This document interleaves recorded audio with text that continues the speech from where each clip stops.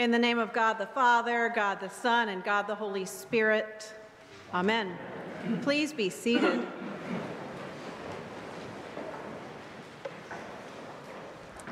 This week, a baby was born.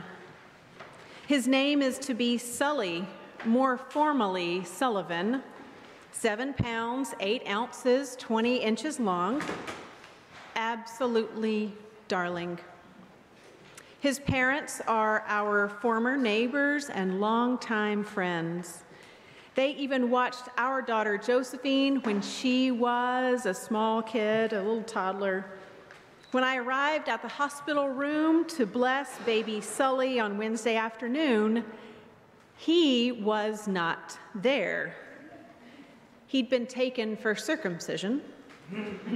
And so his absence gave me some time to spend with his parents and his grandmother, doting family. Claire talked of Sully's birth story, how the last 36 hours had unfolded with induction and labor and welcoming her lovely son. Claire's mom shared how meaningful it was to support her daughter through this process as she visited from Knoxville, Tennessee. We talked of epidurals versus natural childbirth experiences, you know, the real stuff in labor and delivery rooms. And Kate, who is Claire's wife, sat quietly. She sits next to me, she's thoughtful and listening. Welcoming Sully is beautiful and complex for Kate. There is much responsibility and pressure, often self-imposed, in raising a child, and Kate doesn't take this lightly. When she talks of the connection she feels already with Sully, she beams with love. She says she feels as if she has always known him. The pediatrician comes in to talk to the new parents, and then baby Sully returns from his procedure. He is swaddled, tired, and precious. And I get to hold him and bless him, marking a cross on his forehead and praying that he will always know and live into the love of Jesus. So watching these new mothers gaze lovingly at their son who holds much promise and hope, I think about how the gospel today comes into focus in a more clear way. On this 8th day of Christmastide, January 1st, the 8th day following the birth of Jesus, by the law of Moses, faithful Hebrew people had their sons circumcised on that 8th day. It was a social affair. Family and friends gathered to celebrate and witness the circumcision and the naming of the baby. And so we remember this day as the Holy Name. So Mary and Joseph, also Jews, were wrapped up in this ritual as well, and that's what we hear being described as part of today's gospel. But just before that, the shepherds are hurrying to Bethlehem after the angel of the Lord says the familiar words that we hear annually at our nativity pageant, or maybe if you watch a Charlie Brown Christmas, you hear Linus saying those words as we have heard previously. Do not be afraid, the angel says, for see, I am bringing you good news of great joy for all the people. To you is born this day in the city of David a Savior who is the Messiah, the Lord. This will be a sign for you. You will find a child wrapped in bands of cloth and lying in a manger.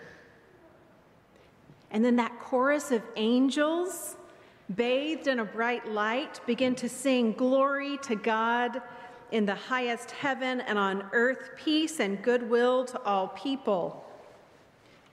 So that is what the shepherds are reporting to Mary and Joseph when they find the baby. Those are those awesome events that they are sharing that have changed the lives of these shepherds.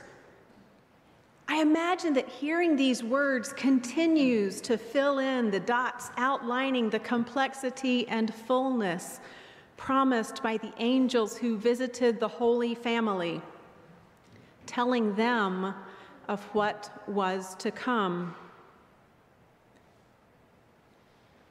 In Luke's version of the gospel, we also hear that Mary treasured all the words that she heard and she pondered them in her heart. She treasured the words. She considered the tales told, and she joined these accounts with the other phenomenal brushes with the divine essence of God, with the divine presence of Yahweh. Can you sit in the depth of that which Mary pondered, holding all of that in her heart, whether it's for a child that you love or another holy experience? Hold that close. And how that could resonate in your heart to sustain you through what comes ahead. You see, giving of the holy name of Jesus, that naming ceremony, becomes a public expression of a deeply holy, treasured experience. No one else could fully understand what Joseph and Mary had been told by angels, and yet that name above all names, to which every knee shall bend and every tongue shall confess, in earth and on heaven and under the earth, that name is Jesus, Jesus Christ, the Lord. The Apostle Paul put that language together for us, and it's read in the Christ hymn in the letter to the church and people in Philippi that we heard read just a moment ago, that letter to the Philippians. Paul reminds his sibling followers of the faith to live not just by copying the Messiah, not just by copying Jesus, but something deeper, having the same mind and the same love of Jesus. That way it's not just actions that are done, but it's an ethos that is lived into. Jesus, that long-awaited one who was, as Paul tells us, in the form of God and yet humbled himself into the lowest form, that of a slave.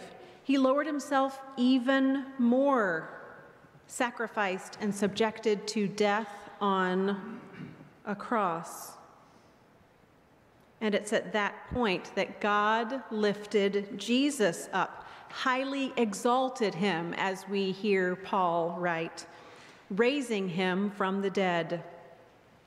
So that as we live into the birth story of Jesus, into the life story of Jesus, the stories we tell of Jesus will never end with the grave.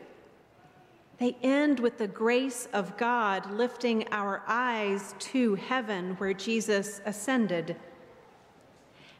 So there's that movement from fullness of a baby in arms to the emptying in his death and to God's redemptive indwelling of hope for the whole world. All of that is held in the holy name of Jesus. It is active, it is moving, it is complex and beautiful and mysterious, and it is the good news. It's the good news that we proclaim far and wide. Merry Christmas.